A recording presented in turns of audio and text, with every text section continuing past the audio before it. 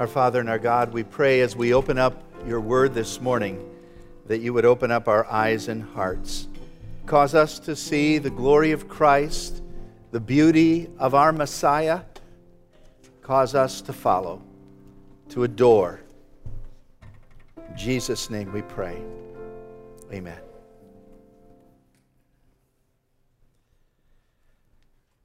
"150 years before Christ, the Romans had a mythical king by the name of Janus. He was the god of beginnings, and he had two faces. Because he was the god of beginnings, they put him at the beginning of their calendar and gave the very first name of the very first month to him. We call it January. The two faces did not mean that he was hypocritical or somehow deceptive. It simply meant that we are at the beginning of a new year to reflect back and to look forward. So reflection and anticipation. And because of that, he became the ancient symbol for New Year's resolutions. I don't know if the practice started immediately then, but it has picked up steam and it is very popular in our land today. In fact, about 50% of the people in America make New Year's resolutions. About 8% of the people keep them. And the average time that they keep them, 2 months. That's a pretty poor track record, but I can understand that because I kind of fit in that category myself. Here's someone who made a New Year's resolution one year to lose weight. They said in 2015, I resolved to get my weight down under 180. In 2016, I resolved to get my weight down under 190. In 2017, I desire or resolve religiously to follow my new diet so I can be below 200 pounds. But then I love the last one. This year, they said, I resolve to develop a realistic attitude about my weight.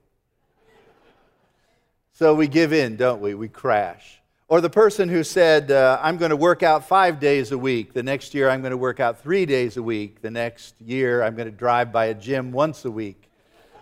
And our resolve weakens. But I would encourage you to make a resolve with me today that by the grace of God, you will seek to keep every day of this new year, 2018. And the resolve is simply this: to see Jesus every day. To see Jesus every day. Now, I'm not referring to seeing him literally with your eyes. It's not that God cannot do that, and some miraculous things are happening on the mission field, especially in the Muslim world, where we might recall the prophecies even repeated in the book of Acts that in the last days there will be this seeing of visions. But that's not the norm. The norm is for us to see Christ with the eyes of faith, but to see him we must. And to do so, we must resolve. A resolve is a determination. It is a settled course of action, a deliberate act of the will, a decision made after careful review of the facts. And after you review all of the facts of life, the most important thing is to know Jesus Christ.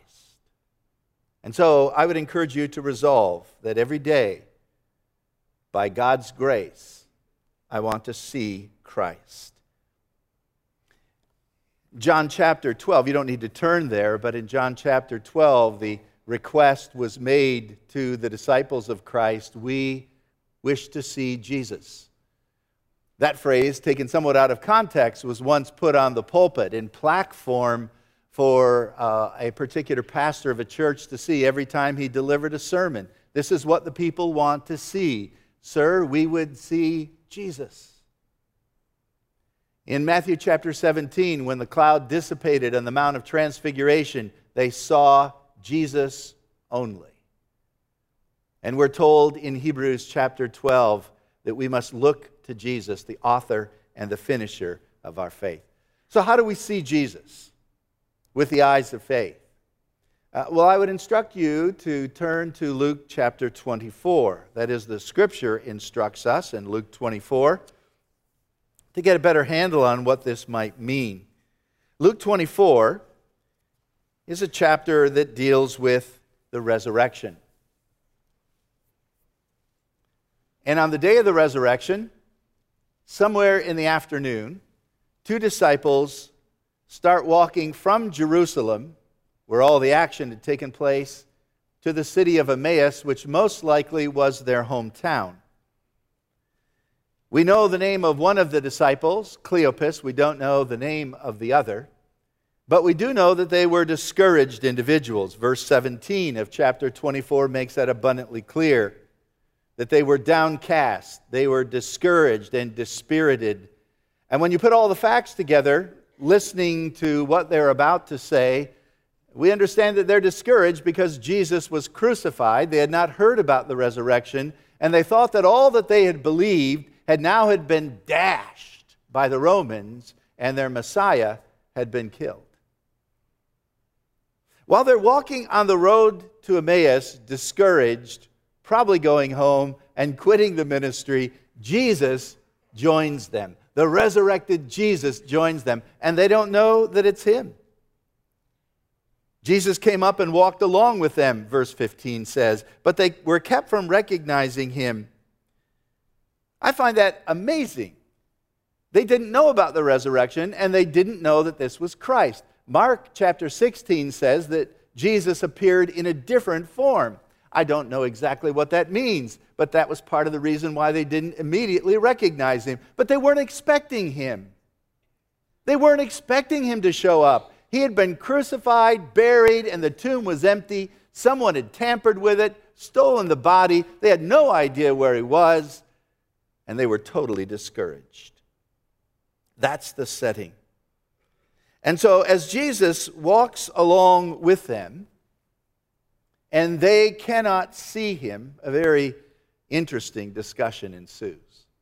But I want to jump ahead now to the end of the chapter and to verse 31. So we notice in verse 16 that their eyes were closed somehow. Their eyes were kept from recognizing Christ. But when you get to verse 31, it says their eyes were opened and they recognized him. I find that fascinating. And I want to know what made the difference between verse 16 and verse 31. How were their eyes opened? How did they recognize the Savior? And I think understanding what's happening in this text will help us as we make a new resolve to see Jesus every day. Well, we're told that they were discouraged because Christ had not fulfilled their hopes of a military Messiah. And when Jesus heard their discussion, by the way, as Jesus walks along with them, Jesus says, "Why are you sad?" And they said, "Haven't you heard what's happened in Jerusalem?" And Jesus said, "What things?" It's humorous. And they began to spew out all of their confusion and difficulty. Have you ever asked a person a question and then for another hour you're listening to details you don't want to hear? You're afraid to ask some people, "How are you feeling?" because you know that it's going to take quite a long time for them to explain all of their ailments, real and supposed. But that's what happened to Jesus. What things? And they began to just pour out their heart of discouragement. And at the end, Jesus said in verse 25, "How foolish you are, and how slow of heart. Your heart is dull, it's lethargic, it's inactive, it's not responding to the proper stimulus as it ought to. How slow you are of heart to believe all that the prophets have spoken. Did not Christ have to suffer these things and then enter into his glory?" In other words, their Christology, their theology about Jesus, had involved this idea of the nation doing some suffering, but then becoming a glorious kingdom with the Messiah leading it in triumph over the Romans. And that's what they expected from Christ, and it didn't happen. And Jesus said, "Well, you have it all wrong, at least the chronology of it. There is suffering first before the glory." That's verse 26. Did not the Christ have to suffer the crucifixion, the abuse, the betrayal, before he entered into his glory? Then, beginning with Moses and all the prophets, Jesus explained to them what was said in all the scriptures concerning himself. What an amazing sermon that must have been. Jesus takes the Old Testament and uses the classical understanding of its main divisions. Later on, he'll add the Psalms in verse 44, and that's what the Old Testament consisted of: Moses, the prophets, and the Psalms. In other words, Jesus took all the Old Testament scripture and began to talk about himself. Here's the first step to seeing Jesus every day. This is how it's done. We can know Christ or see Christ through the opening of the Scriptures. That's where you see the Savior. You see the living Word of God in the living written Word of God. When the Scriptures are opened up, they present from Genesis to Revelation this message, consistent and whole, about the person of Christ.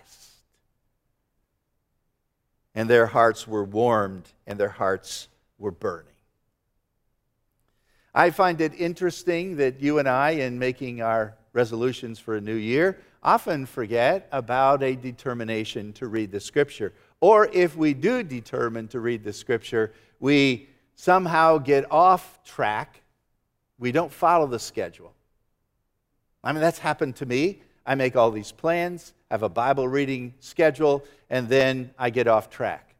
January 6th. I miss a day. And what do we have a tendency to do? I don't know if you're like me, but I have a tendency just to quit. If I can't stay on schedule, now I'm behind. I guess I'll have to wait till 2019 before I can start this again. And because we fail in keeping to schedule, we have a tendency to give up the endeavor altogether. What we forget is that the righteous fall 7 times, but they get up again.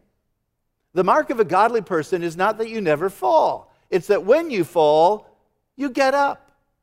There is this confession of sin. There is this determination to get back on track and to follow the path that the Lord has given to you.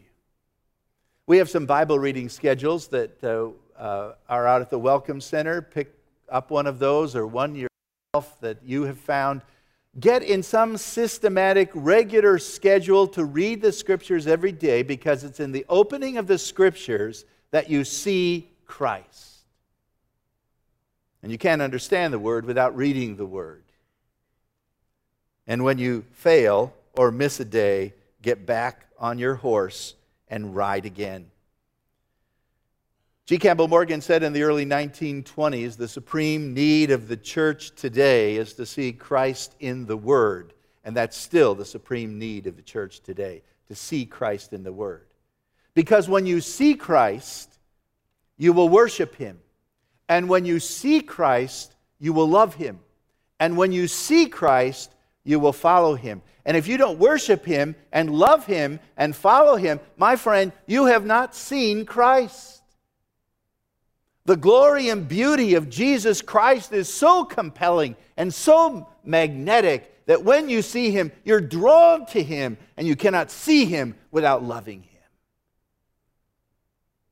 So people get close, but they don't comprehend. Reading the Scripture is the only way that we can hope to come to a knowledge of Jesus Christ, who is our life and who is our all. Psalm 34:5 says, they looked to Him and were radiant, and their faces were not ashamed. If you want to have a radiant life, if you want to have a bright hope, if you want to get rid of guilt and shame, see Jesus every day. And you'll worship Him, and you'll love Him. You'll confess your sins and find forgiveness, and with new resolve, seek to follow Him every day. The Bible tells us that Jesus Christ is our all in all. He is our portion. We were created to know God. We were called to have fellowship with Christ. And we cannot find deep satisfaction and real meaning in life any other way. Your job cannot do it. Your relationship, any relationship, that will not meet the deep-seated needs in your life. We need many of these other things, but what we really need is Christ. And once we have Him, then we have something to offer to others. Then the other things of life fit into their proper perspective, and they make sense. The opening of the Scriptures. Notice verse 32. They said, "Did not our hearts burn within us while He talked with us on the way and while He opened to us the Scriptures?" One of the results of seeing Christ is a burning heart. That is enthusiastic, energetic, hopeful, excited. The burning heart. We often talk about a person that is zealous as being a person who is on fire, and the very word zeal comes from the idea of burning. But once your fire is lit, it doesn't stay. William Booth, once talking to recruits in the Salvation Army, said to them, "Remember this, the nature of a fire is to go out. Therefore, you must keep it stirred. Secondly, you must add fuel to your fire. And thirdly, you must remove the ashes." And if you want your heart to be on fire, as you see Christ, you're adding more fuel. As you see Christ, your heart is stirred. And as you see Christ, there's confession and forgiveness, and the ashes are taken away. So that's step number one. We can know Christ through the opening of the Scriptures. We've got to do it on a regular basis. You say, "Pastor, how much Scripture should I read?" I don't care. Read until you see Christ. Now, you're eventually going to have to go to work, so you'll have to stop if it's one of those days where Christ doesn't appear clearly to you in the pages of Scripture. But don't let that stop you. Continue on with your determination the next day. It's interesting, as we go back to Luke 24, that verse 28 says, "They approached the village to which they were going," that is Emmaus, "and Jesus acted as if He was going to go farther." That is, there was every indication that Jesus hadn't finished His journey. He had not reached His destination. He was continuing to walk on. But they said, no. They urged Him strongly, "Stay with us, for it's nearly evening. The day is almost over." So resurrection happens early in the morning. They hear about the empty tomb from the women. They are discouraged and leave.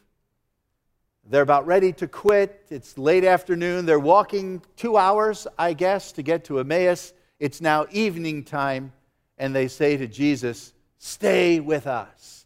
And here is a miracle. Verse 29, so He stayed. They're asking God to change His plan, as it appears to them, and He stays. You and I sometimes get the sense that God is bypassing us, that His intention is almost to go around us, that He's not concerned with us. And when that is the case, we often give up. But these people strongly urged Him to stay. Their hearts were burning. They wanted more. They were not content and would not let Him go. It sounds a lot like Genesis chapter 32, when Jacob was wrestling with the angel. Do you remember that story? And we find out that the angel is God from the book of Hosea. And the Bible tells us Jacob is wrestling with his angel, and the angel says to Jacob, "Let me go." And Jacob says, "Okay, you're an angel, right?" No, he says, "I will not let you go until you" what? What is that? "Bless me. I won't let you go until you..." The angel said, "I want to go," and Jacob said, "No." Which leads me to believe that sometime God gives us every indication of going on until we say, "Stay. I want you to stay." It was J.C. Ryle who said, "Those who put a holy constraint on Christ in prayer enjoy the most of His manifest presence." In other words, if I don't constrain Christ, if I don't strongly urge him to stay, I'm going to miss a lot of the blessing. And had they not done this, the rest of the chapter and all of its blessings, they would not have enjoyed. So they urge him to stay, and he stays. Verse 30. When he was at the table with them, whose table? Their table. This is their house. Jesus takes over. He takes charge. He took the bread, he gave thanks, he broke it, and he began to give it to them. Verse 31, then their eyes were opened, and they recognized him. So what's the second thing? Their eyes were opened. They saw Jesus through the breaking of the bread. Now you might say to me, well, Pastor, don't you understand that when he was breaking the bread, they saw the wounds and the scars in his hands? Maybe. Well, don't you understand that when they got down around the table, they heard his voice and they recognized it was Christ? Perhaps, but he'd just give them a wonderful sermon from the Old Testament and they still didn't know it was him. Did you notice that in verse 30 there are 4 verbs that have the same cadence and the same order as the Lord's Supper? Took the bread, gave thanks for the bread, broke the bread, gave the bread. And it's very possible that this is when they recognized him in the Lord's Supper. And could it be that one of the ways that God is giving to us for us to experience an understanding of Christ is around the table? You say that's mystical. So what's wrong with that? If it's God ordained. Are you so objective that you cannot take anything subjective to the heart? I know this. God has given us an ordinance he wants us to follow called the Lord's Supper. He's so focused on it.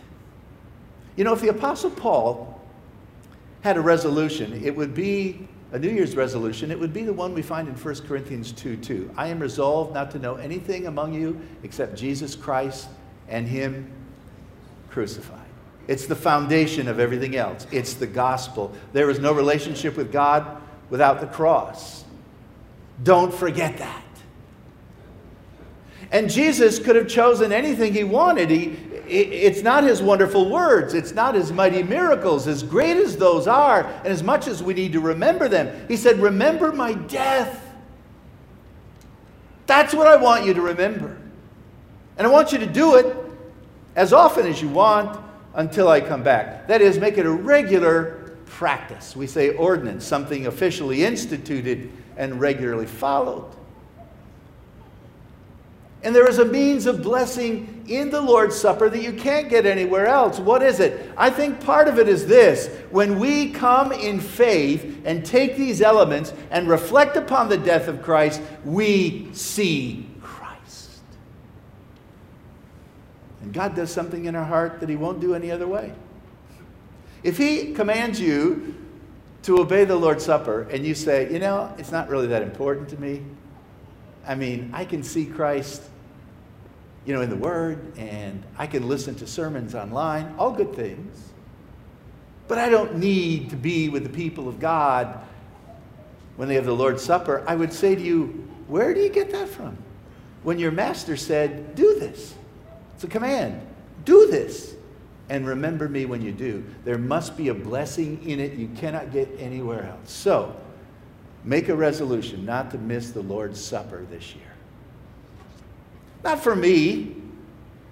I'm not keeping account. It's for you. It's the blessing you get to see Christ. And when you see him, you worship him. And when you see him, you love him. And when you see him, you follow him. You're missing a great blessing if you miss the Lord's Supper. Now, I've been preaching the same sermon. This is the 3rd time this morning to people who are here for the Lord's Supper. So I do not rebuke you. I just encourage you. Make it a determination of your heart to be there when God reveals himself in such an amazing way. Sometimes our communion services are too hurried. I hope this year we have some slower ones. We probably should break the bread and pour out the juice so you can watch the symbolism because that's the way it's stated. And in all of that, to reflect upon the love of God, for greater love is no one than this, that a person would lay down his life for his friends. And God demonstrates his love toward us in that while we were yet sinners, Christ died for us. Here in his love. Not that we love God, but that he loved us and sent his Son to be the atoning sacrifice for our sins. For God so loved the world that he gave his only begotten Son. Have you reflected upon God's love for you today? That's what touches me. One of the worst things about being a pastor, and I'm sure Pastor Doug would echo this, is that sometimes we're caught up in the logistics of sharing the Lord's Supper that we don't simply get to enjoy it. Occasionally, while we're serving up here, I'll forget where I am. I'm lost in wonder, love, and praise, and I forget that I'm supposed to stand and say something, or I'll forget what I'm supposed to say. I'm putting the best possible spin on me forgetting. It might be something else occasionally, but we'll just say that it's worship, and I'm caught up in worship and forget where I am. It's happened. Wouldn't that be great if we all got lost in wonder, love, and praise when we see Jesus on the cross for us? That's what this is all about. Don't forget it. It's the good news. And did you notice the passion in all of this? Because you can read the scripture and take the Lord's Supper without passion. But they heard him fervently. Their hearts were burning while he talked with them on the way. They urged him strongly, stay with us. And then they saw him clearly. And that's what we need to experience. Amazing grace, how sweet the sound that saved a wretch like me. I once was lost, but now I'm found. I was what? Blind, but now I see. And that's the experience of these two disciples. I was blind to the person of Christ who was with me, and I didn't even know it. But every day this year, I want to see Christ in the scriptures and at his table. One of the great hymns that we used to sing quite often is the hymn of resolution. I am resolved no longer to linger, charmed by the world's delight. Things that are higher, things that are nobler, these have allured my sight. I will hasten to him, hasten, so glad and free. Jesus, the greatest, the highest. I will come to thee, and I will see thee every day.